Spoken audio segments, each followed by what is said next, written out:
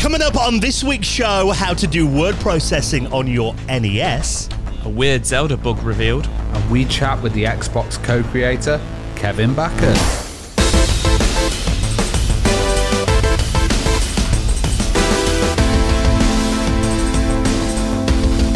And the Retro Hour podcast is brought to you every week with our incredible friends at Bitmap Books. Now, of course, point-and-click adventures are all over again at the moment. New Simon the Sorcerer game on the way. New Monkey Island just landed recently. And their book, The Art of Point-and-Click Adventure Games, is a massive 528-page celebration of that incredible genre, containing extensive interviews with key developers and running through some of the most beloved point-and-clicks of all time. Check it out on the rest of their retro gaming collection at bitmapbooks.com. Hello and welcome to the Retro Hour podcast, episode number 347, your weekly dose of retro gaming and technology news with me, Dan Wood. Me, Ravi Abbott. And me, Joe Fox. And great to have you joining us for another packed episode, bringing you up to speed on all the big happenings in the world of retro from over the last 7 days. We'll do a little round table, bringing you up to date on those news stories, and of course, a veteran of the industry in the second half of the show for an interview like we do every week. And now that we are into October, I must admit I do love this time of year. You know, here in the UK, it's getting dark at like 6 o'clock in the evenings now. Even, you know, put the heating on if you could afford it. Those Halloween films are starting. Although I did forget, you know, obviously with us being in a pandemic for a couple of years now, that actually all the old traditional illnesses still exist, including the dreaded cold and flu. So if I sound a little bit deeper than usual, I mean, you might like it, Joe. But that's my excuse this week. Well, we always have a fair in the city. So it's like, a fair comes to town, and when I was a kid, it was always a time that it would get really cold that year. So have you been out on the fair, Dan, and partying? I haven't been down for a cock on a stick, I must admit, which we should probably explain, because you put this on your Facebook. A cock on a stick is a Nottingham thing, isn't it? Yeah. So it's a traditional, like a cockerel, but also we have it's a very weird fair. It's named after geese, so it's called the Goose Fair. And we eat peas, hot peas with mint sauce in that. It's very weird, the whole fair, but I do enjoy it. and with the pandemic, it runs for 100 years. This fair has, and it's only been shut down when the plague happened before.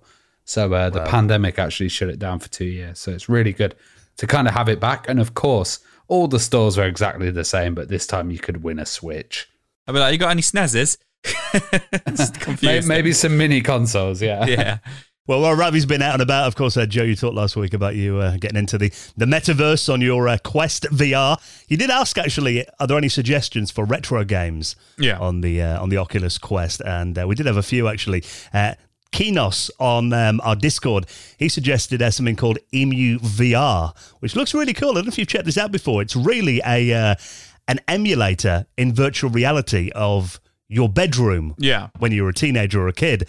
And actually you can play, and there's RetroArch in there as well, so you can play stuff like PlayStation, N64, GameCube, Dreamcast, Super Nintendo, even arcade games as well. It's a bit of a work in progress at the moment, and it's even got net play as well. So you and I could have a go with this online, Joe. It looks pretty cool. I've been looking at it just before we started the show, because I saw you put it in the show notes, and I wasn't sure if it was a news article or not. Yeah, this looks really, really fun. I'm going to download this tonight. Literally, as soon as we finish this, I'm going to eat my dinner, and then I'm going to go download this and try and not get sucked into it until 5, 6 in the morning, because this looks absolutely amazing, and it's spot on what I said. I want to play retro in modern tech. Like, that's what I live and breathe. So this is absolutely perfect. So thank you so much. Yeah, thank you for the suggestion, Nisos. And we do have a Discord, by the way. We're in there chatting all week. So if you do have any news articles you think will be good for us to chat about on the show, you can submit them in there. And we even have a little suggestion section for guests that you think will be good on the podcast as well. Now, we've had a few that we've reached out to over the last couple of weeks, thanks to suggestions in our Discord. And this week, my word, you've scored a big one, Ravi. Oh, yes. This is a guest I've been after for absolutely ages. And this is one of our favourite, best interviews that we've ever done. It's so good, so insightful. This is Kevin Bachus, and he's a co-creator of the Xbox. So there were 4 guys that did the Xbox, and they were known as the kind of 4 musketeers within Microsoft. And Kevin was part of that division, and he also worked for some amazing companies. So he worked for Mindscape International before, which were a huge company. He's a development manager there. And then he went on to DirectX. So he's a product manager for DirectX. So we talk about some really interesting stuff here, actually. id Software and how they kind of worked with DirectX, and they had to convince them because there was a big battle between OpenGL and DirectX back then. But then how stuff like the development actually went to help with the Xbox, how the Xbox was created. He did stuff like focus groups, and they kind of brought people in and they said, Microsoft are going to make a console. And they said, what, the guys who make spreadsheets? And everybody burst out laughing. And, it's really hard to convince people that the Xbox was actually going to be cool. And it looked like Sony really, put the scares into Microsoft and got them really working. But also, he was amazingly in that interview, which was the attempt at Microsoft buying out Nintendo, which we saw some memos that were leaked recently about that. And we get a bit of inside info on that one as well. So this interview is just mind-blowing. It's got a little bit for everyone. You join me, Joe, and what did you think of the interview?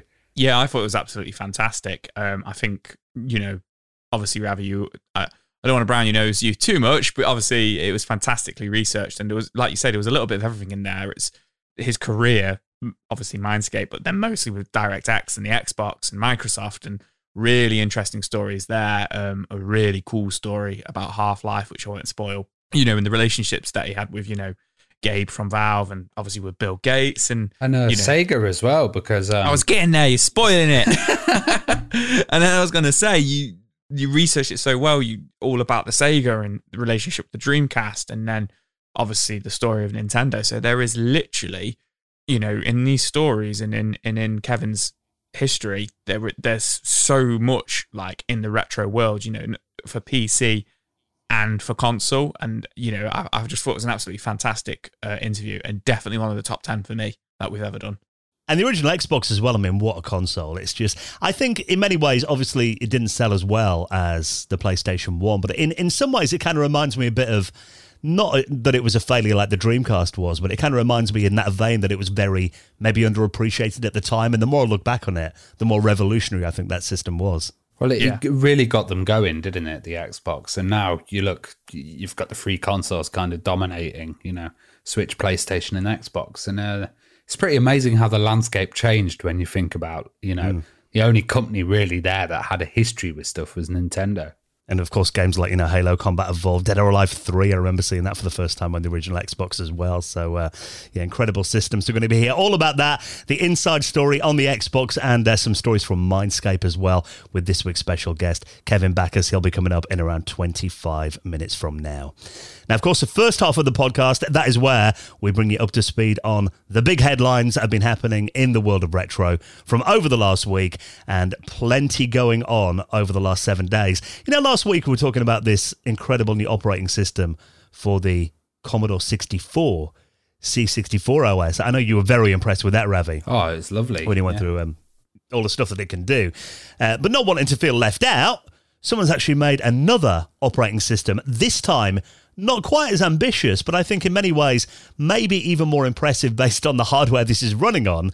This is an operating system, or at least the foundations of an OS, for the Nintendo Entertainment System. Yeah, so the C64 one we saw was very complete. They'd worked on it for a long time. There was lots of applications and stuff. This is the basics, the kind of start of a possible OS. It's looking a bit like a word processor to me, but it is called Nisos. That's how he wants to pronounce it. NES OS is kind of spelled, but Nisos. And it's very interesting. He looks like he's started to do some actual development on it, and using the features of the NES, because the NES was quite a low-powered machine to be doing an operating system on. And you have to kind of consider using the devices on the NES and stuff, how you're going to be able to do input, stuff like, there's not a keyboard for it. So you're going to... There is one. Yeah, there is. Oh, God. Is there? Yeah, so there was the Family Basic keyboard, which was for the Famicom. Ah, okay. And he's actually made it compatible with the Nisos. So it's fully compatible. It types and everything on there. He had to do quite a bit of work to get it working, and I'm not too sure if you can make it compatible with the normal NES. So it works on the Famicom, because the Famicom had hardwired in controllers, and then it had a 15-pin connector on the front of it, which is what the family keyboard uses. But the American NES and the PAL NES have a 9-pin connectors for their controllers, which were removable. So I'm not too sure if you can get it to run with the keyboard on a PAL or a NTSC NES, but it certainly works if you're running it on a Famicom. That's why you're our console expert, Joe. But with that in mind, it is compatible. The word processor he's got on there, it is completely compatible with the controller. It seems a bit fiddly. So there's 64 possible characters on there. And to essentially go through them on the controller, you have to press the A button and then hold it, and it will cycle through all the characters. And then if you want to go back, you have to hold select and A to go backwards the other way. So you wouldn't want to write a dissertation using this? No, probably not. And then I think you press, is it the B button, which will move the cursor a space forward. And if you press select and B, it will move it backwards. So definitely fiddly, but interesting that he's got it working on such a limited controller. So this is it's really two core applications he's made, isn't it? So this Nisos, it's a settings program where you can go in and kind of fiddle around with the files that are stored in the 2K of NV RAM he's got in there as well. And you can do stuff like, check out free system memory, show some stats about the system as well. And the main thing is a word processor. And what I think is very cool is you can actually save up to 8 files that you can then load up again in this word processor next time you actually launch it. So it is a proper word processor. And, that's the important thing about having a word processor, that you can save your work and go back to it another day. Yeah, and I think you're right there about the RAM as well and stuff, because just storage is going to be a real issue on this if you're actually running anything. And if you're expanding it, adding programs and functionality, it's going to have to be really, really finely tuned. I don't know. Is there any way of expanding the kind of thing, or having a bigger cart and maybe a bit more RAM on the cart? Yeah, I mean, it's only got 2K of NVRAM in here at the moment. But there's also a desktop as well, where there are files that you can save on there, and they've got icons as well. And there's, all the elements that you'd find in a basic graphical user interface. There's a mouse cursor there and a text cursor, close gadgets and stuff at the bottom too, so you can swap between the screens. So, I mean, it is very limited at the moment, but I think the fact that he's got the foundations of what we know as an operating system running on the NES, it is a pretty impressive foundation, I think, so far. And it's free. Because, we're talking about the Commodore 64 one last week, which I think is about £40. But like you said, Rav, years worth of work have gone into that.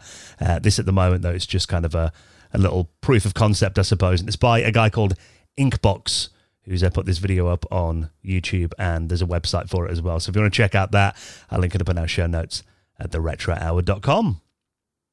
Now, one of my favourite things about running my old computers, I've got to admit, because a lot of people, when I make YouTube videos showing old PCs or old Amigas, that kind of thing, you always get a lot of people going, well, why bother having that around the house? Why don't you just run emulation?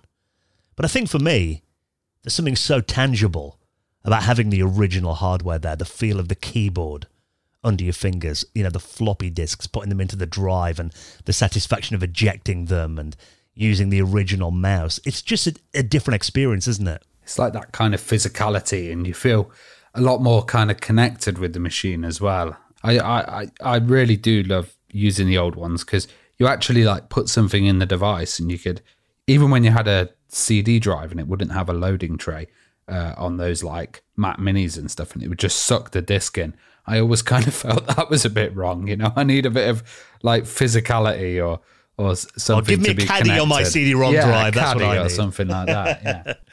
Well, that's the thing. So, I mean, generally, I'd say I'm in that halfway house kind of thing when it comes to retro computers. I'll use stuff like, compact flash cards for replacements. I'll use EverDrives on my Super Nintendo, on my Mega Drive, and that kind of thing. I'm kind of all right to meet halfway, but there is one thing that I do miss about replacing a hard disk in an old PC, and that is the sound that old hard disks used to make. Do you remember like launching Windows 95 and hearing the disk just going crazy in your PC when it loaded up? Not even hearing it, feeling it vibrating in the desk. that was a big part of it. And, you know, I think that kind of loading sound thing also works for every kind of retro format. So, you know, people had the tape drives and they'd be able to hear different tones in the tape and work out exactly what was going on with the tape. I remember hearing sectors being read on a floppy drive and just thinking, right, we've loaded to this point. Oh, there's a bit of an error there.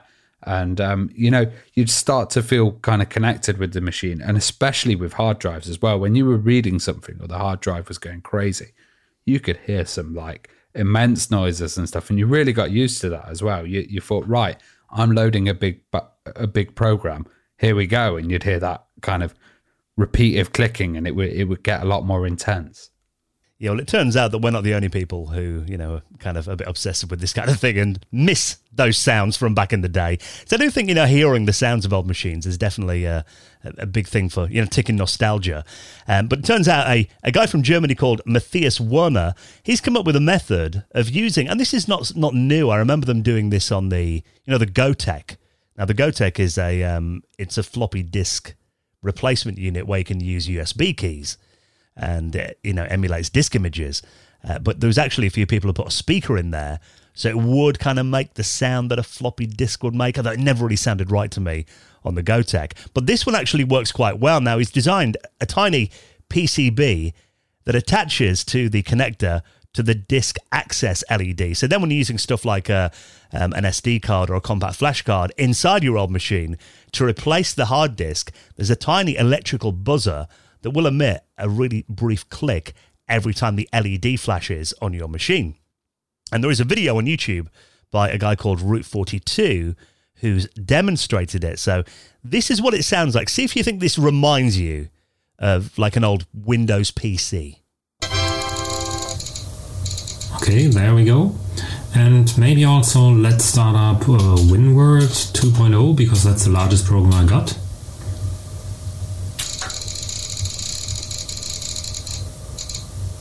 That's that, and also let's load a document and hear what that sounds like. And maybe even the help file.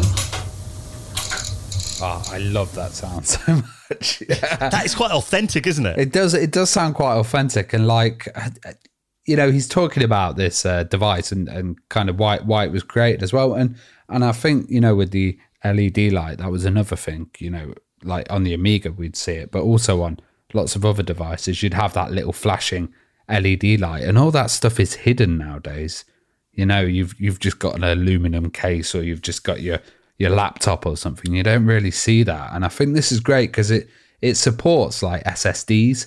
It supports, you know, the latest kind of technology, flash devices in there, compact flash, SD cards as well, and it's a tiny little board.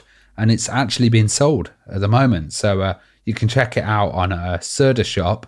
And it's called the Hard Disk Drive Clicker. So HDD Clicker. And it's only €25 per unit. And I think, you know, I actually want one of these. I'd love to see these kind of, you know, getting installed in these modern silent devices. It's weird, isn't it? Like we're looking at, you know, cars at the moment, and you're getting electric cars and stuff, and some of them are completely silent, and companies amount of times I've nearly been run over by one coming around the corner. Yeah, and companies are actually now installing like sounds in them. You know, you get like muscle car sounds in some of them and stuff, and people kind of miss that, and I think this is the kind of computer equivalent of that. It's really awesome. I love the whole idea of this. But I think, you know, for using a retro machine, you know, if you've got the original hardware, it just sounds weird when it's not making any sound, doesn't it? Because you expect that from it. Yeah, you get a buzz from the monitor. You know, you get the sound of the hard drive going up. You've all sorts of sounds that you just don't experience nowadays. I can imagine taking a kid and kind of playing the old machine, and they're just like, how did you cope with this noise? And we're like, we blasted the music over the top of all of that. You know, I think the next thing they need to do is emulate the smell of burning dust on like a CRT screen. A little device. Yeah.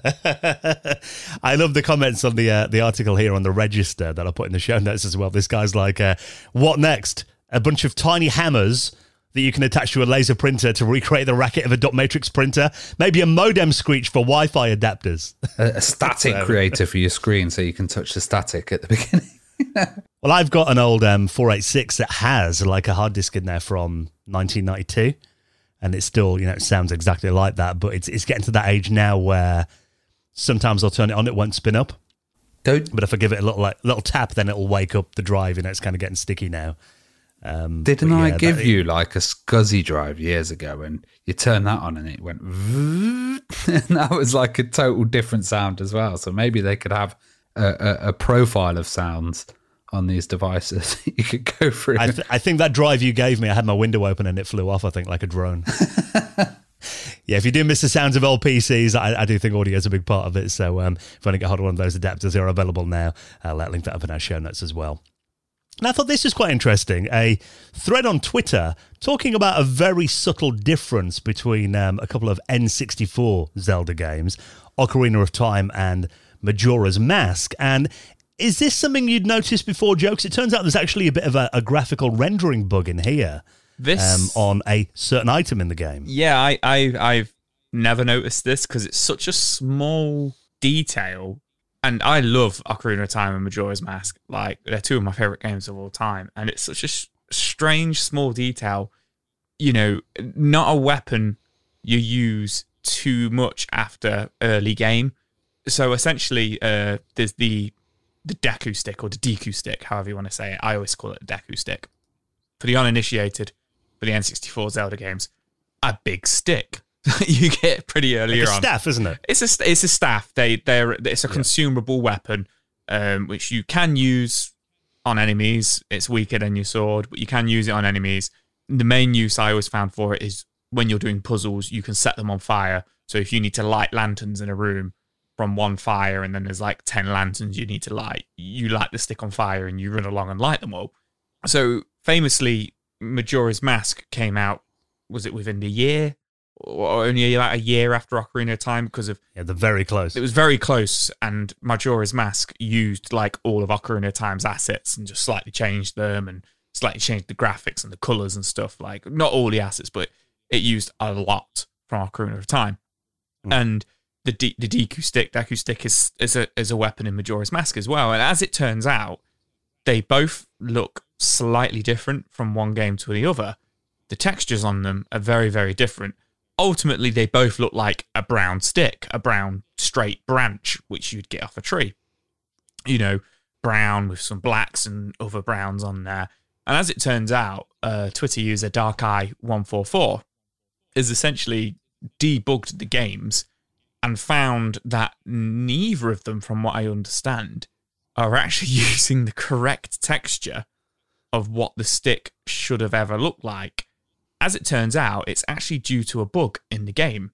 So in Majora's Mask, it's actually using a texture of Link's hair zoomed in and stretched around the stick. So it's a stick of hair. Yeah, essentially. But it looks like a stick. And then in the second one, in Majora's Mask, it looks slightly different. And it's essentially, from what I understand once again, a piece of texture from Ocarina of Time, which isn't used in Majora's Mask, because as I say, the assets are all, reused in Majora's Mask. It's an asset from the in-game menu, the border of when you view Link and you put when you equip weapons, and it shows like a sprite of not a sprite, but a character model of Link, like holding whatever weapon you've just equipped it in with. And essentially, it uses the border, the brown kind of like textured border of that screen, and wraps it around the stick. And essentially, what they're saying is they think the creators of the games were aware of this bug because it still looked like a stick. They just left it. So it looks fine. It's some kind of texture swapping that's going on then. Yeah. Well, no, the issue is that it's the assets for the stick is meant to be 8x8. Right. But what they've done is, for some reason, there's a bug in the code. They've actually loaded in 16 by 16 pixels. So it loads the texture for the stick, but then it also puts in what's after it as well to fill the other 8 pixels.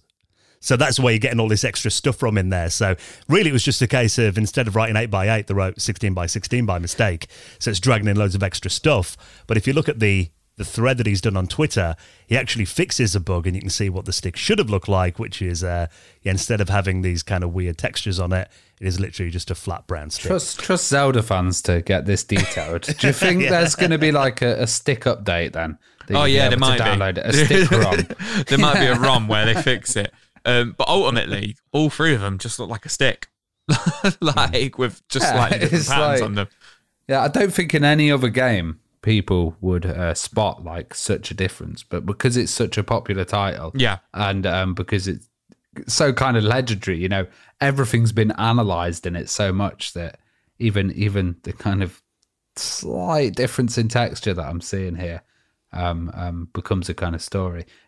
I imagine they probably looked at it like you said, they probably were aware of it, but I actually think it looks better with the bug. Maybe that's why they left it in. Yeah, I agree. It looks better with the bug. It looks more like a stick.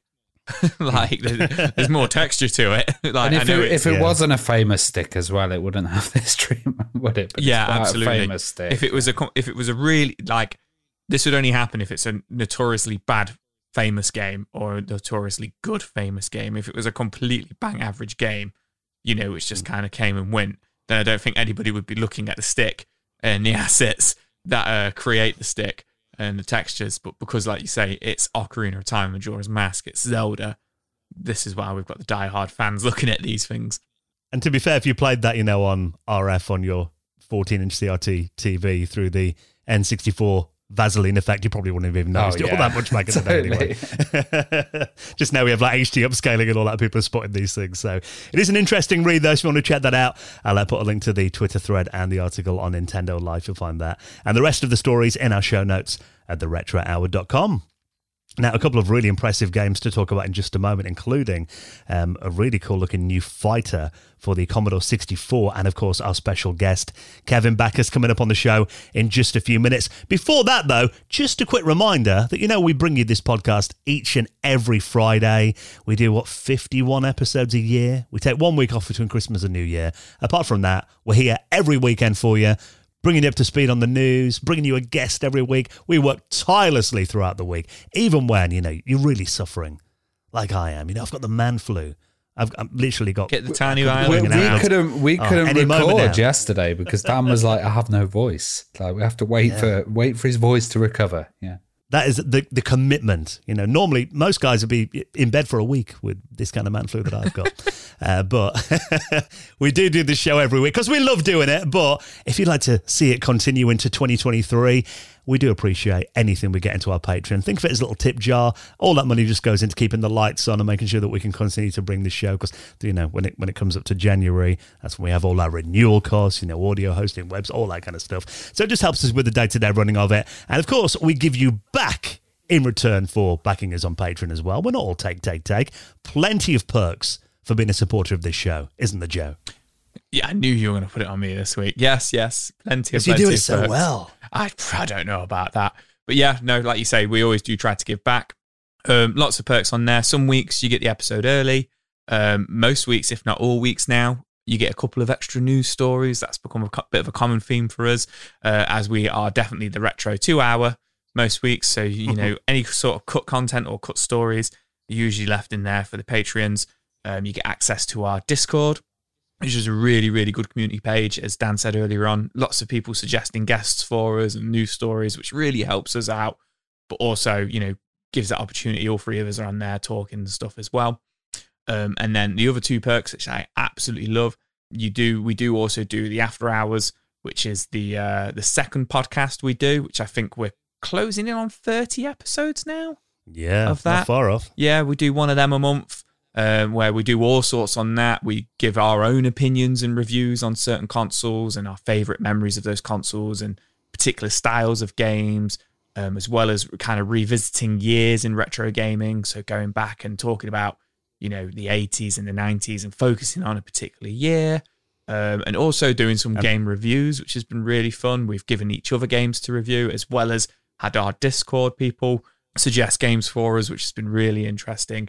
And then obviously last Sunday of every month, we do the Patreon Hangout, which is where everybody's welcome to come and chat, whether they want to come on camera, whether they just want to listen, and literally just hang out with us for a couple of hours on a Sunday night. Most of us have a beer or a cider, some chocolate and some sweets, and we all just sit there talking about retro games. Sometimes it goes off on a tangent. We talk about mobile phones, OS Movies. setups, anything, what did you say, Dan? Movies, all sorts. All sorts, which has just been amazing. And I really, truly feel like I've made friends on there, and I look forward to seeing people on there. And sometimes it's, people can't make it, and it's a shame. And it's like, oh man, that'd be so, looking forward to talking to so-and-so. But yeah, man, we do like to give back.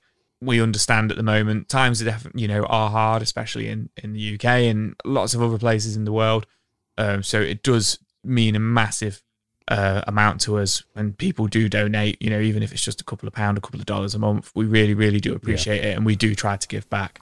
Yeah, we're totally like independent. We're not like IGN or any big kind of thing. It's just three lads kind of doing a podcast, interviewing tons and tons and tons of people week in and week out. Yeah, and I've just looked, actually, the next Patrons Hangout is going to be on October 30th, so I expect spooky full-on Halloween costumes for that one. You guys and Halloween. So, yeah, if you'd like to join the Retro Hour Patreon community, new members always welcomed, and, of course, for coming on board, you'll get a mention in the most prestigious high score table in the world of retro gaming, and we do have 3 new patrons to welcome this week, and let's induct them into the Hall of Fame. Hall of Fame! And a big welcome to Burnt. The Amiga Show, which is such a good YouTube channel. Check it out. It's all done on an Amiga video toaster. Amazing. Amazing. And a massive thank you to Rob Hull, who all joined us on Patreon over the last week. Thank you so much for your support. And if you'd like to join the Retro Hour community on Patreon, all the details to join up right now are on our website at theretrohour.com. Right then, story of the original Xbox with Kevin Bachus coming up in just a moment. Before that, I'd like to get your opinion on this, Joe, as someone who is not a Commodore 64 gamer, but I know you do enjoy these kind of games. What about this? Someone's actually working on a version of SNK versus Capcom for the Commodore 64. Now, this is just a work in progress at the moment, but I've got to say, bearing in mind the hardware this is running on, I think this looks really impressive. This looks really impressive for Commodore 64. It's really reminiscent. You guys might not know it. I'm not expecting you to know it because it's a really niche, odd game. But it's really reminiscent. Graphically, it really looks like Mighty Final Fight for the NES, which was a version of Final Fight, which obviously was a Capcom game for the Nintendo, where they have these kind of like chibi, kind of like smaller sprites, but with like bigger heads and stuff, kind of like cutesy looking. And obviously, Capcom versus SNK, the game it's, kind of based on, which is Capcom characters versus SNK characters, uses like the animation and the sprites and stuff from, the games, which the Capcom games and the SNK games, which were out at the time. So like Street Fighter 3 and King of Fighters 99, 98, and 2000. I actually am a big fan of Capcom vs. SNK 2 on the GameCube. So obviously this is Commodore 64, but if you told me this was an NES game, I mean, even for an NES game, it looks really good. The color palette is very typical Commodore 64 from what I know about the Commodore 64. Yeah, those kind of muted, kind of pastel colors. Yeah, but in terms of the graphics and definitely the frame rate and the playability of it, it looks absolutely fantastic. And as you say, it is only in demo form at the moment, but they've certainly got a lot of characters on there. There's quite a lot of playable characters on there. I want to say maybe 16 by the looks of things, from across the franchises. And then also there's loads of different stages in there, all recreated, from Street Fighter and, King of Fighters, SNK and stuff like that, which looks really cool. Even to a point where they've got like the classic, if you let the game run and play itself, where it shows you the stats about the characters, like how tall they were and what year they were born and stuff, which is like in the Street Fighter games. But the attention to detail in it's absolutely fantastic. So really, really impressive. find it odd that they called it SNK versus Capcom. Maybe that's what it's called in other territories. I know it's Capcom versus SNK. Maybe it's a legal thing, so they don't get into trouble. Just swap them around and they'll be fine. Swap it around and we'll be fine. If you made a game called Hedgehog the Sonic, I'm sure you'd be fine. Yeah, it'd be absolutely fine. Bandicoot Crash. But yeah, no, ultimately, my point is, I think this looks absolutely fantastic for the C64. The special moves look good. Yeah. When they've got the kind of like effects going on the special moves and stuff.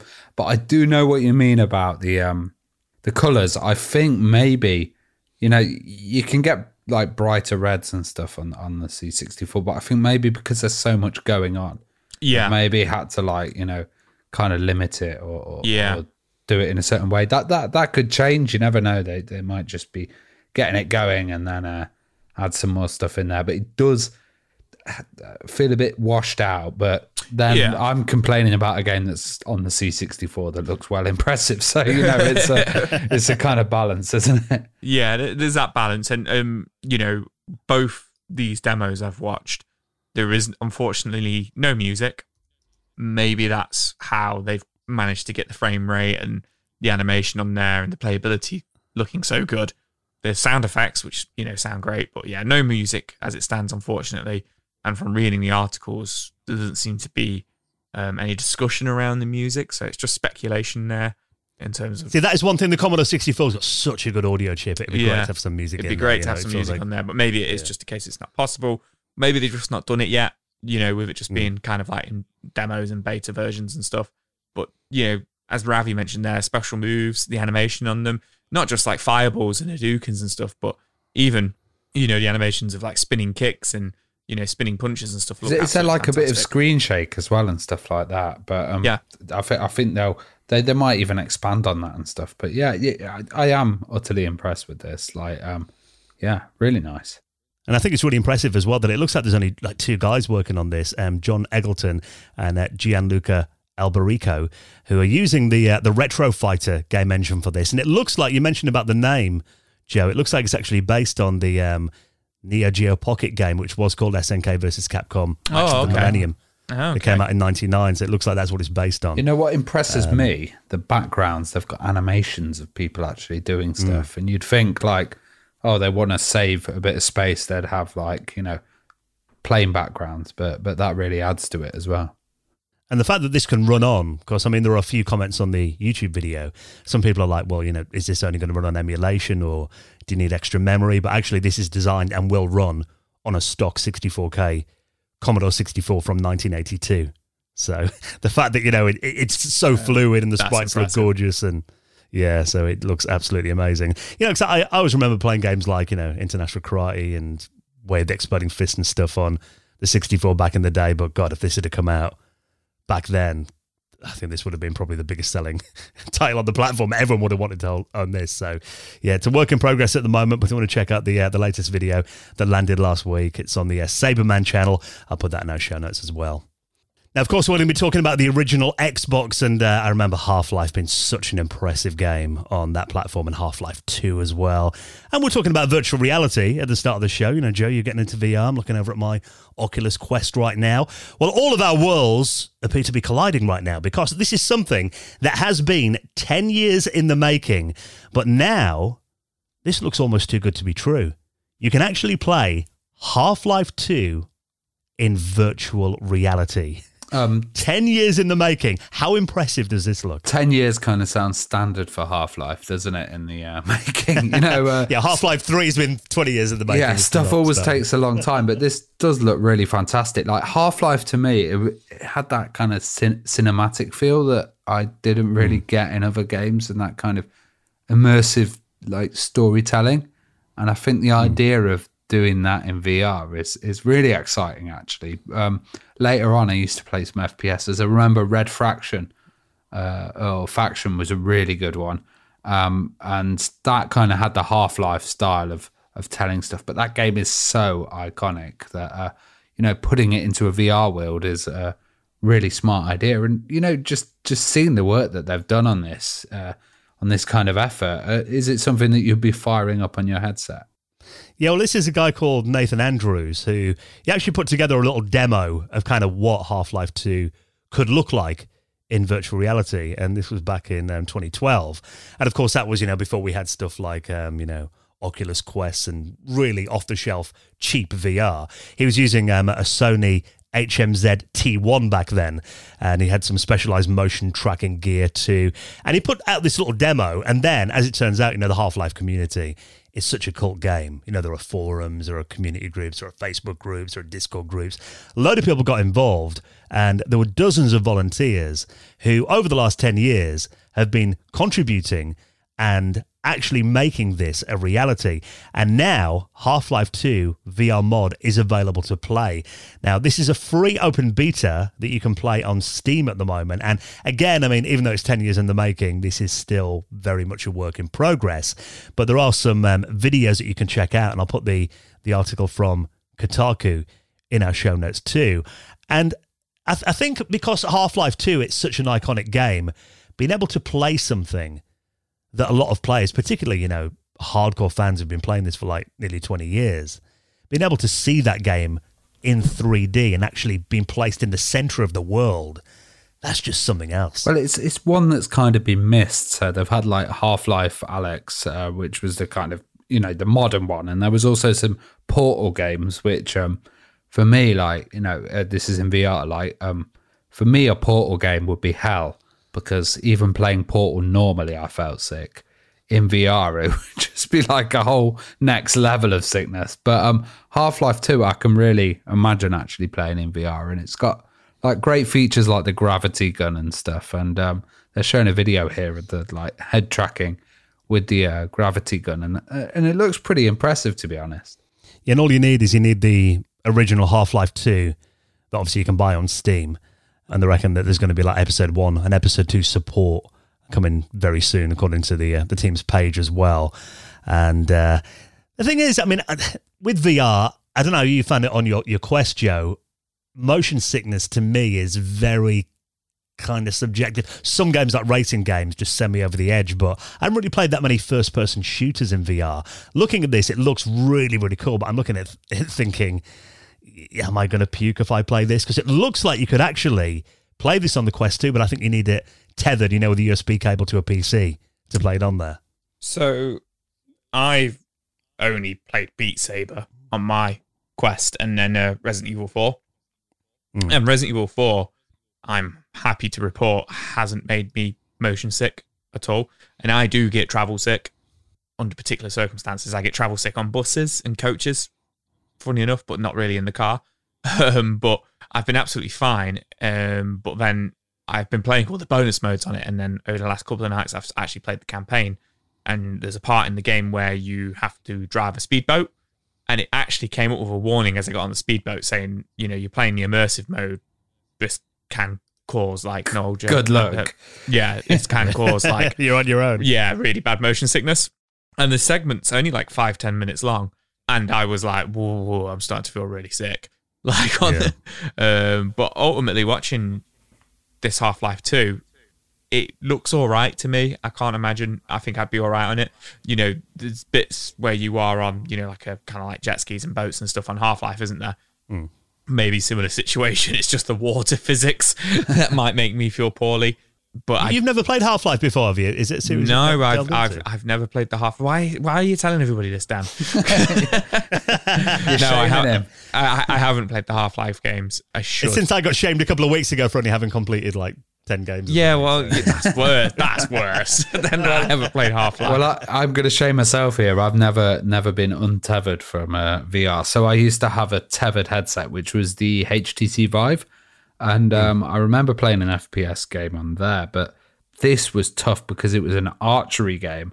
And I just remember, I didn't have a bow, but my God, my shoulders were killing after doing that. As I was going around doing this archery game, trying to pop balloons. But I really need to get one of these modern headsets, without the cables and kind of totally go free and run into walls and trip over the cat. I can't wait. Well, that's the thing. We are the retro hour, even though we know we're talking about, state of the art kind of VR headsets and stuff like that. But I do think the fact that technology is improving so quickly, compare it. You'd have a room for your VR system. I remember, Ravi, and a huge team as well to develop games. This is just one modder that's kind of doing or this. team of modders, yeah. Yeah, one team guy of who modders, initiated it. yeah. Yeah, but and the fact that they are bringing these retro experiences, I think, for us, that's where the interest really lies, isn't it? I mentioned last week how I'd love to play Monkey Island in virtual reality, and maybe that'll be a thing that modders do, which would be incredible.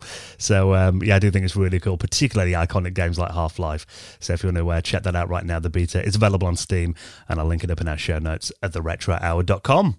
Now, if you are a gamer of that generation, then I'm sure you're a big fan of the original Xbox, and we're going to get some incredible stories with the Xbox co-creator, Kevin Bachus. He's coming up on the show in just a minute. Before we do that, let's just take a quick second to give a big thank you to this week's sponsor, and that is a long-term sponsor of the Retro Hour podcast, our amazing friends at ExpressVPN. Now, I speak as someone who has actually had this experience, being very smug, thinking, I don't need a protective case on my smartphone. You might remember being there that time, Ravi, when I actually dropped it in the car park outside my work. Oh, God, yeah. Smashed my screen all over the place. Well, the thing is, going on the internet without ExpressVPN, that's like using your smartphone without a protective case on. Most of the time, you're probably going to be all right, but all it takes is one drop onto solid concrete, and then you'll be full of regret like I was. So our friends at ExpressVPN, we've got an amazing offer for you as well. And I know, Ravi, you're always our privacy advocate on this show as well. And you were very pleased when ExpressVPN came on board because you've used them for years. They are your VPN of choice. Yes. They're incredibly fast. And that's a great part about ExpressVPN. Every time you're on a network and an unencrypted network, bad things can kind of happen. Like, hotels are really dangerous for it. Airports as well. People can actually set up networks that are pretending to be the kind of network that you actually want to connect to. And then they can, do a man-of-the-middle attack, and they can go in there and they can take all your information and personal details and stuff. And that's where it gets insecure. With ExpressVPN, you will be secure because you've got some amazing encryption there. They've got high-level encryption, which basically a supercomputer would take billions of years to get past. It's really easy to use. You just fire up the app, click on it, and then straight away you're protected. And that app works on so many different devices. So you can have it on phones, you can have it on laptops. I even have it on my laptop set to fire up as soon as I start. So that's really awesome because I can go into any cafe, or I can just go around if I'm on holiday or if I'm traveling, and I can get onto ExpressVPN. But also I'll be able to watch Netflix from another country as well, which is always a little bonus there. So if you want to protect your data, then this is definitely the way to go with ExpressVPN. Yes, you can secure your online data today and use our exclusive link, and you'll get 3 months free on top of a 1-year plan, and you'll make a massive saving as well on the price. So head to expressvpn.com/retro. That's our link, so they know that we sent you, expressvpn.com/retro, and a big thank you to our sponsor, ExpressVPN. So next on the show, we are going to be talking to Kevin Bachus, Mindscape's International Development Manager, the DirectX Project Manager as well, and the Xbox co-creator. He is next on the Retro Hour podcast.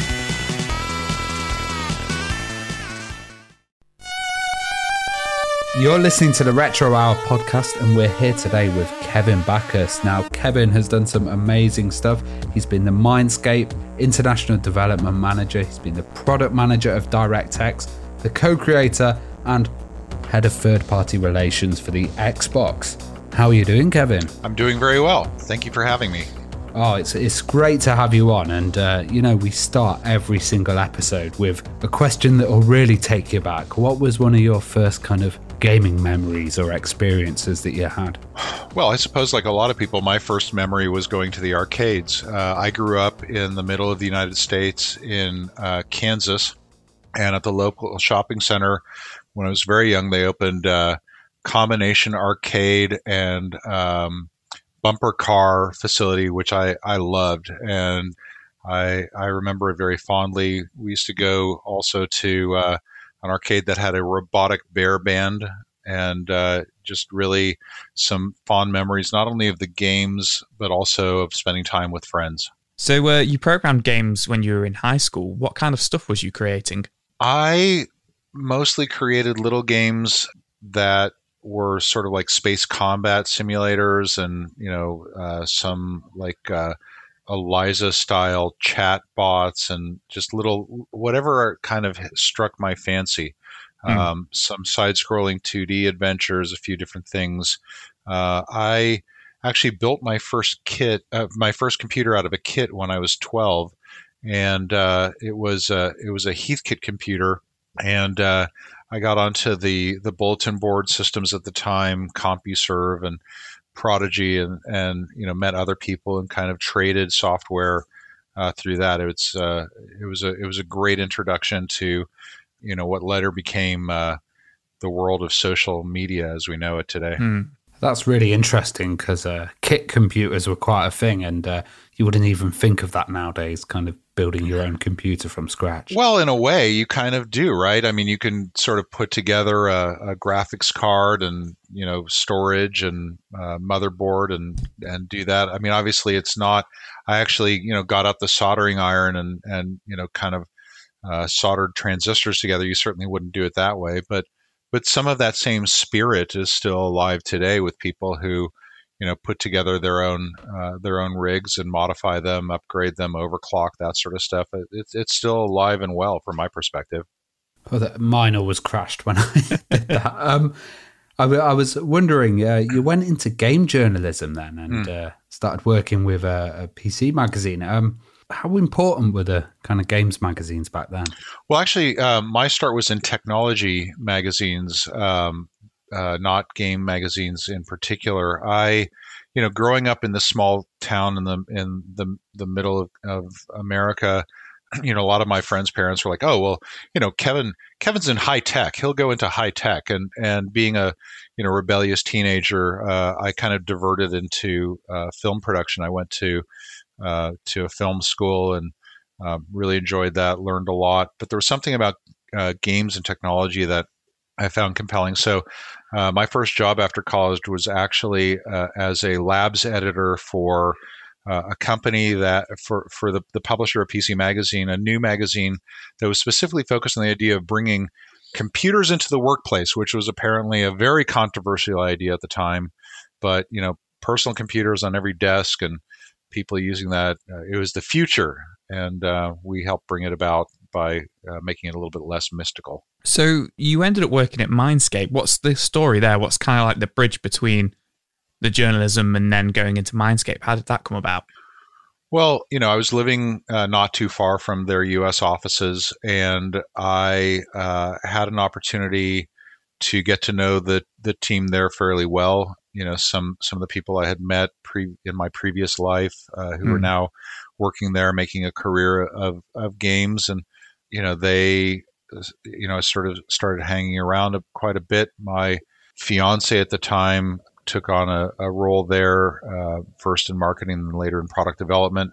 Now my wife, and since I was there all the time, they were like, "Look, you seem to be here often. Why don't you just start working for us?" And so I did. They were a really huge company. We heard about them over here, and I was just wondering what the culture was like at Mindscape, and how big they were, and was it really like a friendly group, kind of family atmosphere? It was really exciting. I mean, I couldn't ask for a better introduction into the game industry. For one thing, there were kind of two sides to the organization. There was the game side, but there was also the educational software side, which were very collegial, and there was a lot that you could learn from each other, but also kind of increased the overall footprint of the company because they were operating in two very, very fast-growing markets. Mindscape, when I joined it, was in the process of rebranding from its original name, the Software Toolworks. And the Software Toolworks is very famous for a number of very early products. I had some for my Heathkit. I remember I had, of all things, I had a recipe organizer from them and a few other things. They're very famous for a typing tutelage software called Mavis Beacon Teaches Typing. Very few people knew at the time that Mavis Beacon was a completely fictitious person, but she introduced a lot of people to the idea of typing, which I hear is important when you have a computer. And so that was great. But also, they were the first publicly listed video game publisher. I think a lot of people don't know that. They assume it maybe be Electronic Arts or Activision or something like that. Mindscape, actually the first games company on a public stock market. And then finally, and probably most important from my standpoint, we produced games for everything. We worked with Sony, we worked with Sega, Nintendo, 3DO, Amiga, PC, Mac, you name it. We made games for everything. And what an amazing experience that was to be able to get such a broad range of exposure to all of those platforms at a time when there was such vibrancy and everything was new and developing at the time. That's sort of how I ended up at my next stop at Microsoft, because we were one of the first publishers to start developing games specifically for Windows as opposed to MS-DOS. And it was my job to try to spend time with the folks at Microsoft to understand how we would go about doing that. And so I think that, that's certainly an important part of my journey, was being able to build those relationships and build that experience as we started to produce that. And it came about because we were embracing all these platforms. So you mentioned, close relationships there, and famously Mindscape had a really close relationship with Nintendo. And back then it was quite difficult for a lot of publishers, to get that kind of relationship with Nintendo. They were quite, I guess, private. They were very, very strict with their rules and stuff. What was that like, and what games were you working on at the time? Well, Mindscape had a relationship with Nintendo based on personal relationships at the head of the two companies. In fact, because of Mindscape's experience developing educational software, we were allowed to develop games using the Mario character. In fact, to some extent, I would not be surprised to learn that we were responsible for a brief pause that they had with the Mario character and a refocus on Donkey Kong with things like Donkey Kong Country. I think a lot of people were surprised and disappointed to find out that some of the Mario games that we produced were not games so much as educational software. I think they felt surprised by that, disappointed, and I did notice that at the time that Nintendo went a bit quiet with Mario, and then obviously brought him back bigger than ever. But that really came about because of relationships between the people at the top of both companies. And, I can't say enough about my admiration for Nintendo, something that I'm sure all of your listeners and everyone kind of involved in this shares as well. Well, were there any particular big titles that you worked on there that you worked with and kind of really enjoyed? Well, I think the best known Mindscape title was something called the Chess Master.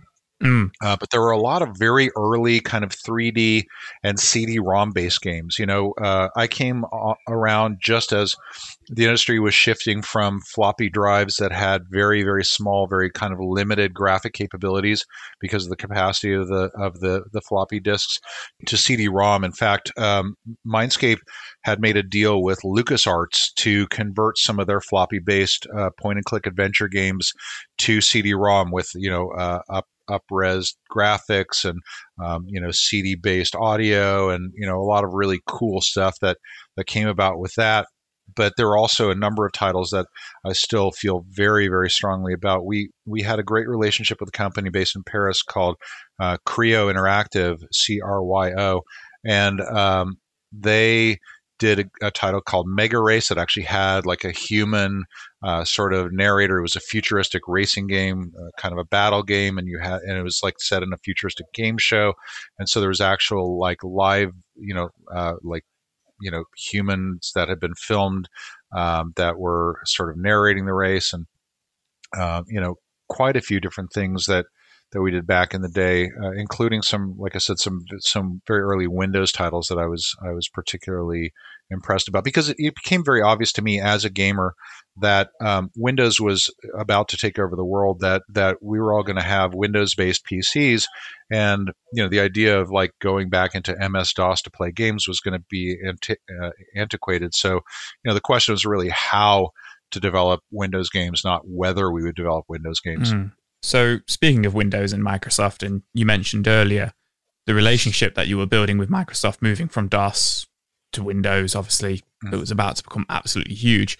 What's the story with you eventually moving to Microsoft and being employed by them? Well, again, we were one of the first publishers to really embrace the idea of doing games for Windows. And so it was important to build a relationship to understand the technical capabilities and to be able to integrate between our development teams and Microsoft to get that understanding, the technical understanding, but also the marketing understanding. I mean, if we did this, one of the great things that Sega, Sony, and Nintendo did was that they created opportunities to promote our own games on their platforms. If you want to, when we did Xbox, we didn't promote Xbox so much as we did Halo, or PlayStation promoting Grand Theft Auto or Final Fantasy, and so a gamer would go into a shop and say, "Hey, I saw this game called Tomb Raider on television last night. I want to buy that. What do I need to be able to play it?" "Well, you need a PlayStation." "Okay, great. So I'll buy a PlayStation, I'll buy Tomb Raider, a couple controllers." And so we were looking for that sort of stuff, and Microsoft kind of really struggled with that because, at the company, like, games were a relatively small business compared to the behemoth that was operating systems or Office or, development tools or things like that. And so, I worked very, very closely with a number of the members of the DirectX team, Alex St. John, Jason Robar, Jason White, other people who were DirectX evangelists whose job it was to go out and encourage game developers to start using DirectX and to start developing for Windows. A lot of people forget that although Microsoft is a large and somewhat powerful company, they can't force you to do things on an open platform like Windows. They have to explain to you why it's in your best interests and, how it's going to make your game perform better and do that sort of stuff. That's why the title of evangelist came about, because they evangelize the benefits of the platform and, why you might want to, use these new capabilities. And so I worked with them a lot, and I kept, expressing frustration over the lack of marketing vehicles that were available for our games, which was a frustration that they shared as well. And so after a while, it was like, well, if you're so smart, you come figure it out. So I did. And did they interview you, or was it just kind of like a smooth transition for you? They did. And what was that like? No. Was that intense? It was, because it was a business role more than a technical role, it wasn't the sort of famous Microsoft vetting that you often heard about at the time. It was a bit like going to work for NASA, like the best and the brightest, saying to people, "Oh, I'm working at Microsoft." That there was a certain cachet to that. But really it was more kind of talking about, my perspectives about the game industry and listening to what the people that were there, were interested in, kind of, understanding some of their frustrations and their aspirations, and kind of talking hypothetically about, well, this is sort of how I'd approach that sort of a challenge. And I really, really enjoyed it very, very much. That process of getting to know them. A lot of people say that if you're a boat owner, the happiest days of your life are the days that you buy your boat and the day that you sell it. And I would say the same thing is true for many people who go to work for a large company like Microsoft. My happiest days were the day that I arrived and the day that I left. And I think that that's a fairly common sentiment because, I really enjoyed going there. And I also enjoyed kind of taking the lessons that I learned and moving on to the next phase of my career after that. Well, you mentioned, they weren't that big on the gaming stuff. There were a few titles like Motocross Madness was one, and Flight Simulator as well. Were they really important for the kind of growth of the game section of Microsoft? I think it was. Personally, I had an opportunity when I was very young to choose between whether I wanted to to be a PC gamer or buy a Macintosh. And for me, as a budding pilot, I got my pilot's license while I was in college, recreationally. Microsoft Flight Simulator, I'm not ashamed to say, was actually the reason why I chose to buy a PC in my own personal life. It was important. It was good. I do remember that at my new employee orientation, we had the chief operating officer of Microsoft, a guy named Bob Herbold, come to give a pep talk to the new employees, asked for questions. And my question was, many of the most popular games that are out there, the most successful games, involve some element of violence, which is something that Microsoft has steered clear of. Have you ever considered creating a kind of a secondary brand that you could release games under, games that were a bit more mature, had some violent elements to them? And, he looked me up and down and said, games, like, why would we ever go through the time and effort to create a special brand just for games? And I was like, I wonder if I can get my old job back. Oh, I was wondering, like, back then there was a big debate between when DirectX came out and OpenGL. Yep. Were you kind of like having to defend the advantages of DirectX quite a lot in the press and stuff? Not so much in the press as I did. There was some of that, but mostly it was with game developers, particularly id Software, who became, I became pretty good friends with like John Carmack and Jay Wilbur and John Romero. Trying to get them, because they were very, very strong advocates of OpenGL, and I understand what their perspective was. But it was something that I really was taken a bit by surprise by, because it happened right around the time that I joined the company. At that time, I thought I was going to go in and start trying to put together some branding and some, programs and that sort of stuff. And I ended up spending, a large part of the first year at the company kind of defending our position, which was somewhat unpopular. And, when you have beloved icons like John Carmack coming out saying, hey, Microsoft's making a huge mistake here pushing this standard when we already have OpenGL and, we really want it and we don't understand it, then the fans get involved as well. And it sort of becomes, a more entrenched position. And I wasn't expecting that. And it did take a lot of time to go deal with that. In addition, internally, the guy that ended up running the DirectX graphics APIs and was one of the other three guys that we started Xbox with, Otto Bachus, had been running Microsoft's own OpenGL. And when the decision was to really try to put a lot of focus behind Direct3D, they put Otto in charge. I think the idea was that, there's no better approach to try to put two teams together than to take the guy who was the fierce competitor internally and make it his responsibility to improve the other technology that was within the company. And, I think that ultimately, you can argue whether Microsoft's focus on Direct3D was right or wrong. But I think that, if you look back on the last many years of development and how far we progressed, I think that, it's the whole industry has done an unbelievable job of kind of figuring out where it wanted to go and how it wanted to use technologies and platforms to get there. So I heard that you had to go to ID and kind of talk with them about getting a DirectX version of Quake as well. Well, Quake 3. Was that an interesting meeting? Well, I really, really liked them and respected them. And I felt that we built a pretty good relationship. Obviously, we wanted to encourage them to do that. They were a little bit put out because I think that, some of the people who preceded me at Microsoft wanted to make a point. And so they had created a Direct3D wrapper, where some of id Software thought it was talking to OpenGL, but it was really talking to a translation layer that ended up talking to Direct3D, just to make the point that Direct3D was capable of doing it, which is kind of a nasty way of making that point, but effective nonetheless. And so they're a little put out by that. But look, all the developers that I worked with, I had such admiration for them and such respect for them. And the conversations were largely politics free. It was really more about the technical merits, and whether that was inside of Microsoft or outside of Microsoft, it was always a meritocracy when it came to technological ideas. There was no way that we were going to get a company like id or a company like Epic, who I also was very fortunate to build a great relationship with Tim Sweeney and Mark Rain and the folks over at Epic. All those conversations were really more about sort of what's the right thing for the product.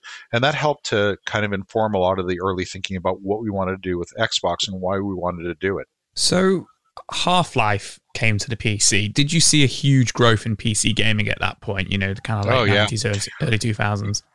I loved Half-Life. One of the last things that I did at Mindscape before I went to work for Microsoft was I had actually gone and licensed the Quake engine to do a game. We never actually ended up doing anything with it, but we were, depending on who you ask, we were either the first or second licensee of that engine, Valve being the other. And so I was very familiar with them. And, my relationship with it obviously predates my time at Microsoft because of those negotiations around that. I mean, I remember getting beta copies of, I can't remember if I got a beta of Wolfenstein. I definitely got beta copies of Doom before it was released, and Quake. And so, that preceded and predated my time at Microsoft. But the Valve guys, I got to know as like a fellow like early licensee of that engine, which is one of the first engines that was ever licensed. And so I got to know Gabe really well. And obviously, because of Gabe's time at Microsoft, he was very eager to try to build some sort of relationship. What very few people know is that actually I was talking with Gabe about the potential of bundling a version of Half-Life with, I think it was Windows 98. I felt really, really good about that. I thought it was a really good showcase. But again, the team at Microsoft felt that it was sort of the wrong, kind of the wrong foot forward, that it would send the wrong message because of the violent content of Half-Life. Even if the version that was bundled with Windows was relatively violence-free, that association would be problematic. And so it didn't end up going anywhere. But I really felt like that would be a strong statement, more so than Solitaire or Minesweeper. No disrespect to those pieces of software. They're obviously very, very popular. But I really wanted to move sort of much more casual gamers into understanding what was available, out there in the world of gaming beyond simple puzzle games. Well, talking of video game violence as well, Game Blocker was a interesting kind of piece of technology, and were Microsoft kind of pushing stuff like that, and also what was their attitude towards video game violence at the time? Not really. I think that their approach as the steward of the platform was relatively, hands off. Windows, Mac, open platforms. You don't have to have Microsoft's permission to make a Windows game. You don't have Apple. You need to have Apple's permission to develop a Macintosh game. And so I think, I don't think Microsoft really had much of a perspective at all about violence when it came to the platform. Obviously they wouldn't really promote violent games, but they wouldn't really prevent them either. It was sort of an arm's length relationship. Now, when it came to Microsoft's own published games, again, as I mentioned before, it was really much more interested in, puzzle games and, simulators and sports titles and that sort of thing that had more broad general appeal and didn't have negative connotations associated with it. So what's the story behind the Sega collaboration with DirectX and Microsoft CE for the Dreamcast? Well, again, that's something that slightly predates my time at the company. We were actually approached at Mindscape to do that, but clearly I heard about it a lot when I was at the company, and we were sort of in the process of transitioning towards Xbox. The idea is fairly simple. Microsoft at the time viewed itself, among other things, as first and foremost an operating system and development tools provider. Here was a new platform that was out there. Bill Gates personally had a relationship with the head of Sega at the time, and said, hey, if you're coming out with this new platform, you're going to need some tools and APIs and an operating system to go with it. And, so we've just released Windows CE for consumer electronics, for consumer devices. We think it would be, a great thing, a great addition. It would help your developers to build titles for it. And so Sega licensed it and provided it alongside kind of a lower level API of their own development. And of course, at the time, most developers were just getting out of using like assembly programming and, very low level programming. It hadn't been that many years on since that was the way that you develop games. And so the idea of having, sort of an abstracted operating system like Windows CE with the overhead that goes along with it, although there are benefits to doing that, the benefits of having a low level API like Sega was providing were more compelling. And so I think as a result, we saw more adoption, of those APIs than Windows CE. But I think that it was certainly part of Microsoft's hope that a platform is a platform is a platform, and whether it's a PC or whether it's some other type of device, it's something that they could help to to provide the basic functionality that any kind of application uses, file I/O and that sort of stuff. But again, I think most developers for Dreamcast, my impression was that, if it was a graphics intensive application, something that really required a lot of horsepower, that they'd rather go direct to the metal if they could. So around that time, the PlayStation 2 was announced as well, and obviously the PlayStation had been tremendously successful. Do you think that affected Microsoft's view of gaming and what the future looked like? Unquestionably. I was at the announcement of PlayStation 2 and went to talk to Phil Harrison afterwards about whether there was an opportunity for Microsoft and Sony to work together. And of course, there wasn't. But Xbox is really the result of a number of different things that all kind of happened simultaneously around that time. You had Microsoft dividing the Windows operating system group into a consumer Windows division and an enterprise Windows division, and the consumer Windows division looking for, a reason for being. You had the kind of cost performance curve really coming down for PC graphics hardware in particular, so that it would be feasible to produce a very high performance consumer electronics console device that used PC based technology. And then you had, Microsoft itself wondering why it had been unsuccessful in the sort of sub $500 price category. And then last but not least was Sony coming out and saying, we're basically going to be the end of PC gaming as we know it. The emotion engine in PlayStation 2 is based on alien space technology that is light years beyond anything that's been seen before and is going to completely transform the world. And people are going to, and I think one of the Sony executives actually made a comment about how, nobody was going to be gaming on PCs anymore once PlayStation 2 was available, which certainly got the attention of a lot of executives at Microsoft and wanted to know what was going to happen. The genesis of Xbox really goes back to a Think Week piece that was prepared by Otto, who I mentioned before, and Seamus Blackley, where, every week Bill would go off and, think deep thoughts about the company and ask each of the teams to write up a document about something that they're thinking about, something that they're really interested in.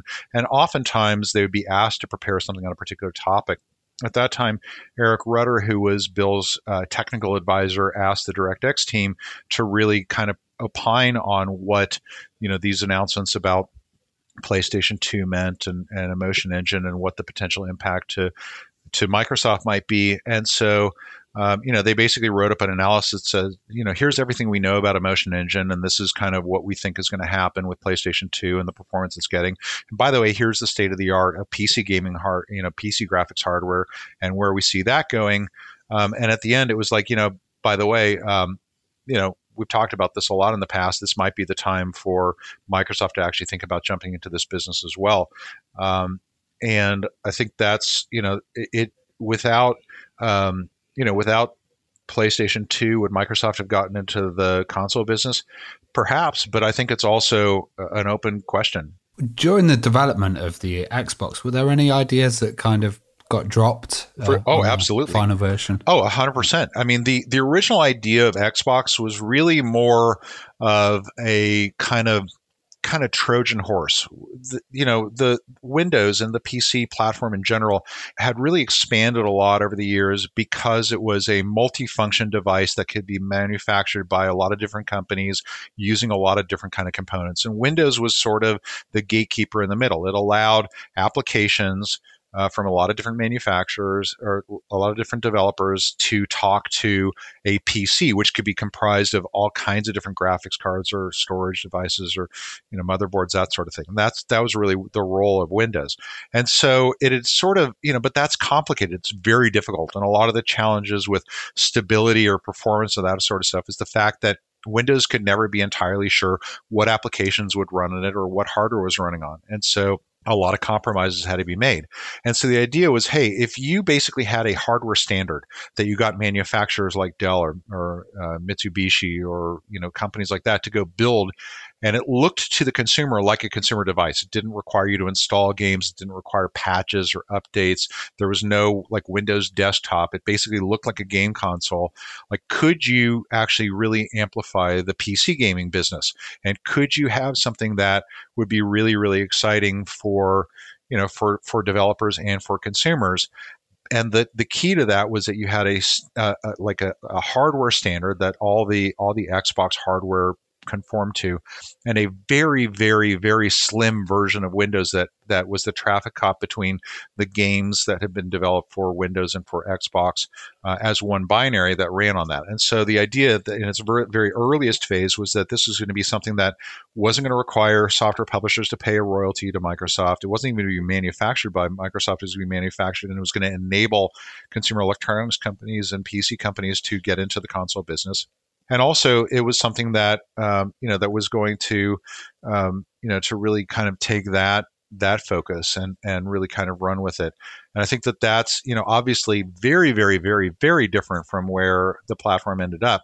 But yeah, I mean, there were a lot of things that as we talked to hardware manufacturers, we talked to game developers, we talked to publishers, we talked to consumers, we talked to everybody, they helped us to kind of refine the focus and to become much more console-like over the development of that, which was honestly a very, very short amount of time. I mean, if you look at the time that we first proposed to Microsoft that maybe we should think about making a game console, the time that it hit shelves, very, very short amount of time. Well, I heard you guys were kind of sitting around, all four of you, in a group eating like jelly babies in the meetings and stuff.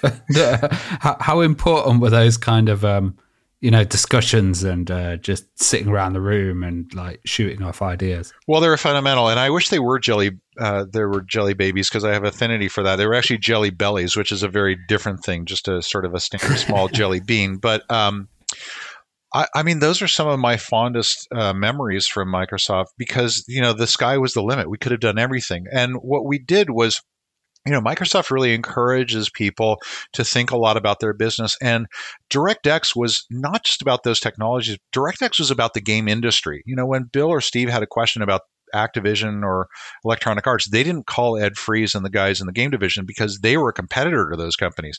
They called us because we were interacting with them and we were talking to them and we knew what was going on and we would, interface with them. And so, we had the freedom and we had the relationships internally and externally to go to Rick Rashid and the guys in Microsoft Research or to go, outside to game developers and really kind of understand things and bounce ideas off of them. Hey, what do you think about this? This is what we want to do. And what's the right idea? And again, it was a meritocracy. The best ideas won.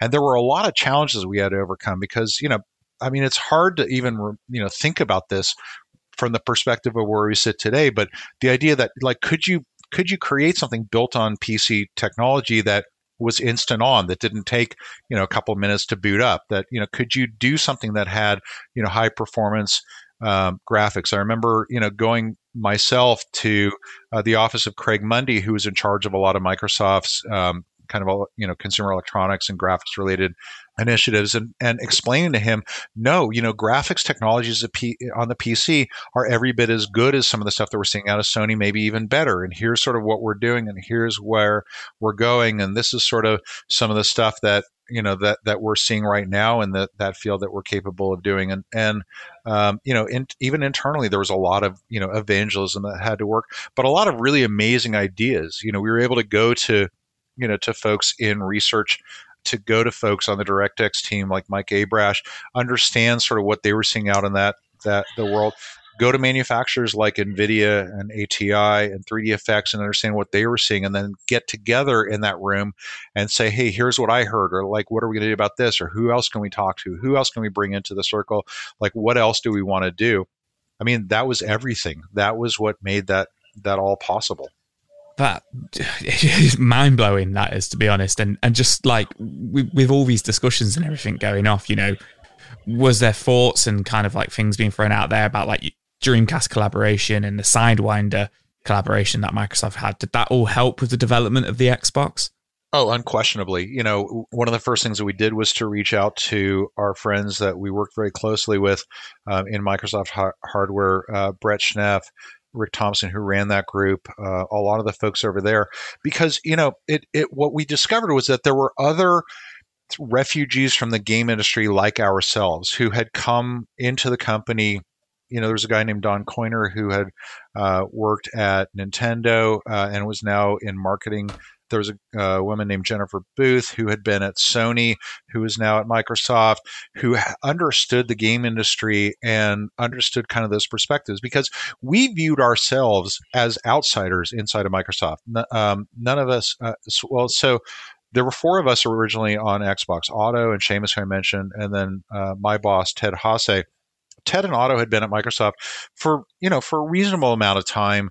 Seamus and I were relatively new, and we viewed ourselves as being kind of outsiders who were, had come in from the game industry to try to, get Microsoft to do the right thing for everybody involved, because it would benefit Microsoft, it would benefit gamers, it would benefit game developers, and so we found more of those people, and we enlisted their help in this, and they became very passionate about the idea. Developing a game console at Microsoft wasn't a very controversial thought. It was pretty obvious. But what was controversial and not obvious was whether Microsoft would ever actually do it. I mean, I remember before I went to Microsoft thinking, if there was ever another company like a Sony, giant corporation, that would come into our industry and build another console, Microsoft is the obvious candidate. But they would never do it. It's just not kind of how they do things. And that persisted a lot. And I think, down to the last minute, there were always questions about would Microsoft have the fortitude to get into this business and do it this way.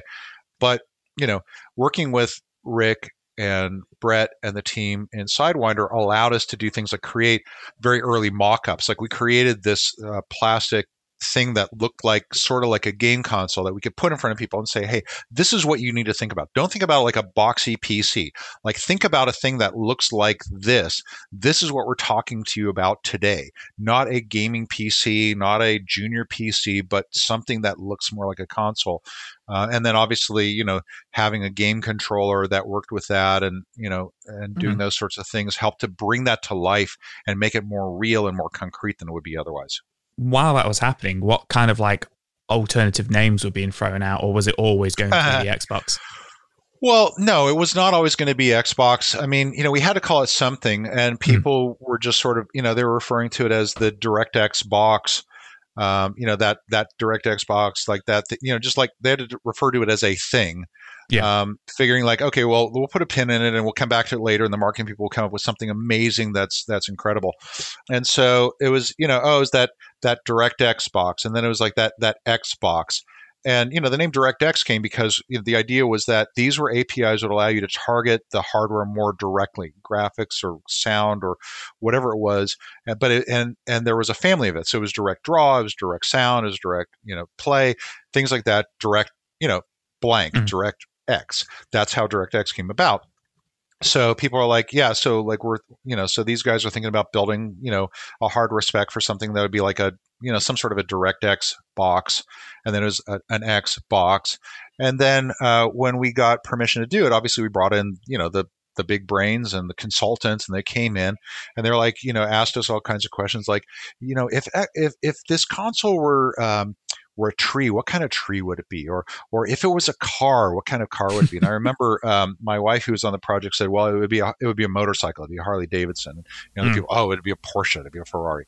And so they went away and came up with a bunch of names that were all terrible, and they all sounded like car names. And we're like, no, these are awful. And they're like, oh, well, we're just trying to gauge your thoughts about stuff. These aren't the real names. And then they went off and did more exploration. And I remember we're in a meeting. They come in, they're like, okay, we tested all these names, including Xbox, and we have a winner. We have a name that is going to knock your socks off. This thing tested through the roof. Everybody loves it. We think this is fantastic. We're like, great, lay it on us. What's the name? They're like, the Microsoft 11X. We're like, what? The 11X, because it like goes to 11, it's like Spinal Tap. It goes to 11 and the X, and it's mysterious. And like, we look at each other like, these people are crazy. And so I turned to Don Coiner, and he's like, go lock up the Xbox trademark. And I'm like, yeah, I think we should probably do that. So we went and did that. We had to buy, Xbox.com was owned by a German porn company. Nice. So we had to go buy that in secret. Like we had to go create a shell company. And so we bought that from them. There was actually a publicly listed company in the US whose ticker symbol was XBOX, but they were in the process of going out of business. So they were very happy to get like a small amount of money. And so, we kind of went and locked that up. It was not a great trademark. And there were a lot of negatives to it. The letter X in Japan signifies bad or stop, so there, it wasn't obvious. One of the things that I realized from a lot of product naming over the years is that ultimately it just becomes like a natural thing. Like you just can't imagine it as something else. And so whatever initial concerns people would have, invariably over time, it just becomes like an accepted fact that this thing is called this, and people, whatever they may think of originally, eventually it just becomes natural and comfortable. I was wondering, when Bill announced it at GDC and stuff, it must have been good to talk about it after working on it in secrecy. It was so fantastic, but it was also really weird because, we had been talking about this in secrecy for so long, particularly when the product actually launched. I remember Seamus and I were in Tokyo for the Japanese launch, and we're going to these places that we'd been to 100 times in Akihabara and places like that. And suddenly there are these big displays with Xbox, and people are wearing hats that say Xbox. And it's like, how do people know about our secret project? Like, it was kind of a weird adjustment to make from this idea of like secrecy and people not knowing about it to everybody knows about it and everybody's talking about it. But mostly we were just really, really happy that everybody loved it. The reaction that we got to Xbox was not, what a crazy idea. Like, oh my God, this is so original and, such an innovative idea. The reaction that we got was, what the heck took you guys so long? Which I think is a great reaction. It makes you feel like you're on the right path when everybody's like, well, duh. I mean, it's obvious that you guys were going to build it and it was going to be like that. The other weird reaction was that at that GDC, we had a lot of people coming up to us saying, hey, what company were you guys with originally? And we're like, what do you mean? Well, like, we don't remember Microsoft buying a console company. They assumed that there's no way that Microsoft could have come up with this idea on their own. They must have bought a company that was already developing it, and that wasn't true. It was entirely homegrown. And honestly, I mean, no disrespect to Microsoft, but I kind of took that as a compliment that they felt like it was something that was different from what Microsoft did in the past. Because in truth, one of the things that I had done particularly was to look at a lot of Microsoft's efforts in the consumer electronics space, most of which candidly were not that successful, trying to understand why. And oftentimes it was because they tried to do something in a different way. They tried to kind of move the industry in a different direction rather than trying to improve upon the direction that things were already going. And so the fact that people understood that in the game industry, game developers who we respected, who we loved, that they said, this is something that, that we can't see Microsoft doing. I mean, it was kind of a mixed blessing because I didn't want them to feel that about Microsoft, but I did want them to feel like it was something that was different than the approaches that they had seen in the past. Yeah, I guess it was kind of easier for Sony to do with the history of the Walkman and the kind of cooler stuff like that. Was it hard to, convince people that it was actually going to be really cool? And having to get celebrities involved and stuff like that as well. It was less about celebrities, but yeah, I mean, it absolutely, that was a concern from the beginning, and we did a lot of focus tests. And honestly, we had to get Microsoft to get out of its own way. I remember, when Bill went on stage and said, we're going to spend $100 million to market this thing. And it was kind of the cool thing that Microsoft was doing at the time. We were inundated by people from other parts of the company who wanted to be part of that.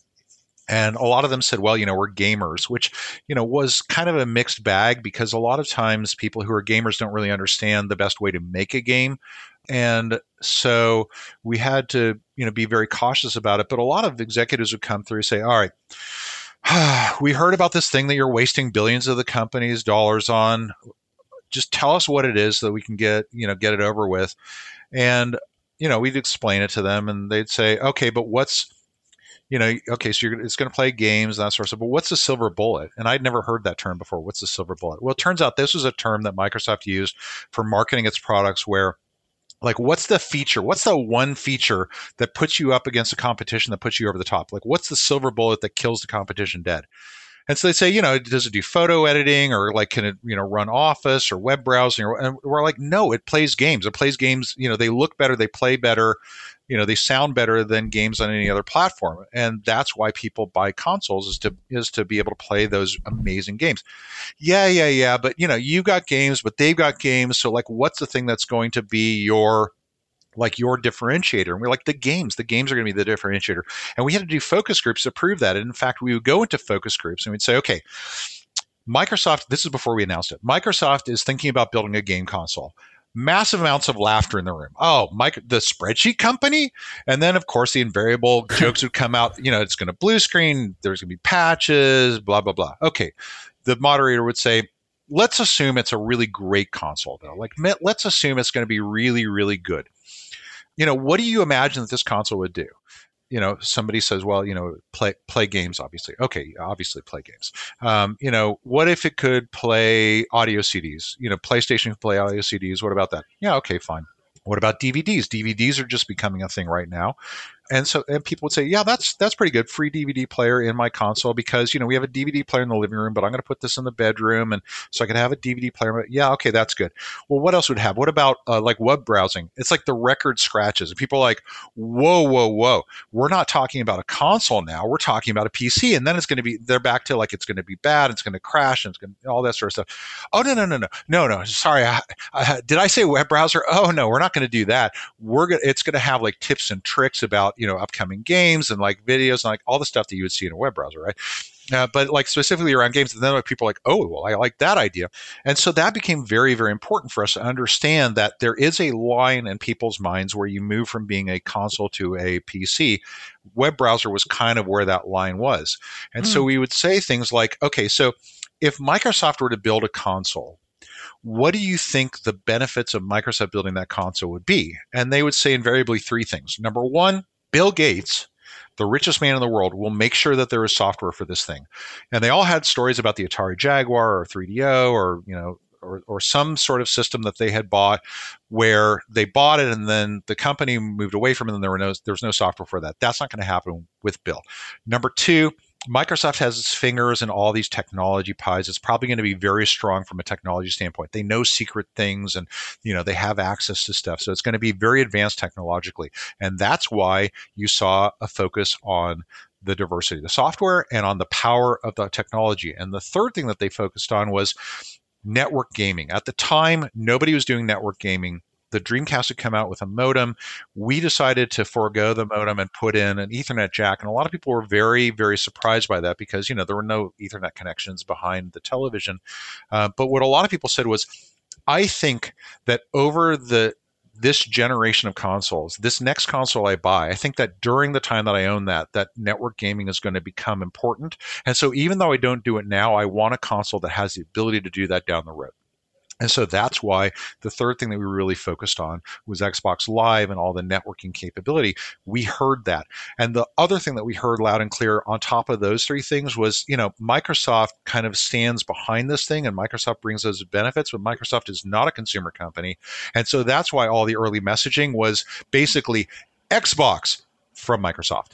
And it was not the Microsoft Xbox. The Microsoft part was there, but it was a secondary thing that stood behind the product. And, a lot of the early press around that was like, look, we're in our own building that's off campus. And, we, ride skateboards and we, do all these crazy things you don't think of Microsoft doing, because that was meant to say, look, yes, we are part of the Microsoft family and we take advantage of all the benefits from that, but we are doing something that is very different than what the company has done before and is really focused on, developing the best possible console that we can deliver, not sort of doing our own thing and getting people to come over to it. So I guess one of our last questions would be, which is one I'm absolutely dying to ask. I read that you were there in the meeting when Microsoft discussed buying out Nintendo. What was that like and how did that go down? It was horrible.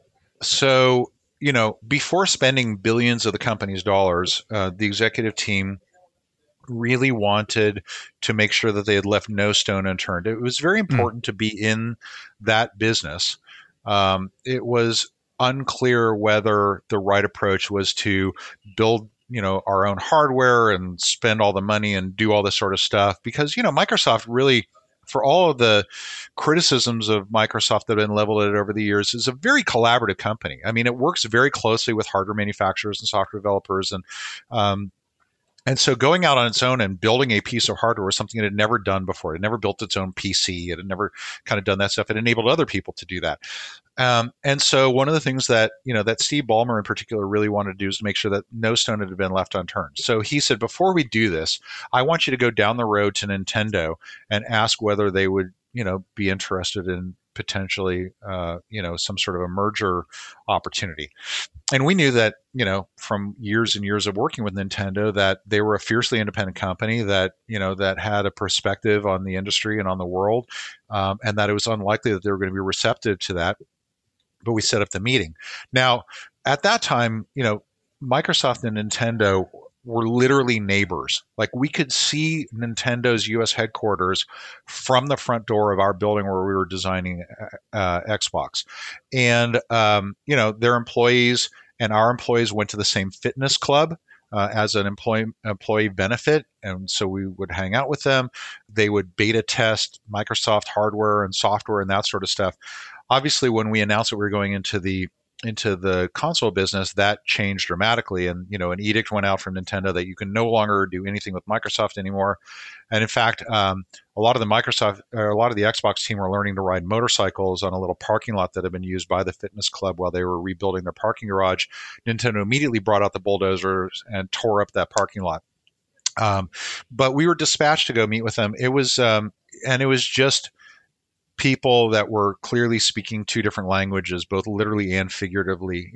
I think the Nintendo team was polite, but they just thought it was an absurd notion that they would ever give up their independence and be acquired by anybody, much less Microsoft. They were very excited about the prospects of GameCube and, very excited about their own internal game development capabilities and their franchises, and they just didn't see a point to it. And so, it was very difficult, having put all this time and effort into developing what we thought was a really great notion for Xbox, which was really more designed to focus on the PlayStation audience than the Nintendo audience, and then to put that aside and go hat in hand to Nintendo and say, hey, what do you think about joining forces? It did not go well. And obviously, as we can all tell, it never really went anywhere. But that was kind of frustrating to be kind of told, hey, put all of your dreams on hold for Xbox. Go see if maybe we can just get out of this by buying another company. Especially given my love and admiration and affection for Nintendo, to be put in that position was awkward. A pretty interesting piece of game history. Now you're working with Dave & Buster's as well, and that seems to be going fantastically. Can you tell us a little about that? Yes, I joined just shy of 10 years ago. I'm the Senior Vice President of Entertainment and Game Strategy. Our team is responsible for really everything to do with entertainment within our 150 locations across the U.S. and Canada. We just announced recently that we're going to be expanding into the Middle East. We also acquired a company called Main Event that is focused on a slightly younger demographic and incorporates bowling and laser tag and gravity courses and things like that. And for me, it kind of comes full circle because what I love about Dave & Buster's and about the arcade industry in general is that it is that physical connection of playing games together in a social environment. The games are very, very casual. In fact, it's not so much about the games themselves as it is about that social experience that you have with your friends. So for me, growing up, where my friends would come over to my house and we played John Madden football on a Sega Genesis, and the four of us would be sat on a couch together playing side by side. That experience still exists, even in a world where you have PlayStation Network or Xbox Live, and you can play against 200 people, but you're never with them physically. That sort of experience is part of the overall experience. The reason why Xbox exists in large part is because we were successful at convincing Microsoft that people play different kinds of games in different kinds of settings on different kinds of platforms, and that what you play on a console is different than what you play on a PC, which is different than what you play on a mobile device, which is different than what you play in an arcade.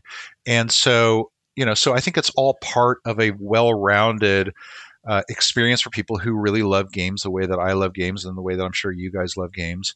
That, sometimes you want to play a game 2 feet away from a giant high resolution screen with a keyboard and a mouse. Sometimes you want to play sat back on a couch with a wireless control in your hand. Sometimes you want to play on a mobile device on a train or a bus. And, sometimes you want to play with your friends. And, for us, Dave & Buster's is just shy of 40 years old. And I think what's made it really special and unique is that it combines not only arcade games, but also food and beverage. So you go out with your mates for a night on the town and you have, some cocktails and you play some games, you win some prizes, you have a steak, and you go home happy. And you remember the time that you had with your friends, much like I remember growing up with my friends with bumper cars and arcade games back in Wichita, Kansas many years ago. And I'm really, really happy about that. And I'm glad that it's that the arcade industry has remained vibrant and much more successful than people think. Dave & Buster's has a nearly $2 billion a year turnover, which I think surprises people who want to convince themselves that arcades went the way of the pet rock back in the late 70s or early 80s. Our experience is very broad and very general, and it's really kind of game focused, and it's centered around that, and I couldn't be more proud of that. Well, if anybody wants to check them out, we've got one in Manchester and we've got one in Birmingham as well. So our UK guys can go and check that out. Well, Kevin, it's been amazing having you on, and thank you so much for doing this interview. It's my pleasure. I enjoy talking about this, and I thought that you guys asked some very, very insightful questions, including some topics that I probably rather left forgotten, but I'll go have a drink and try to forget again.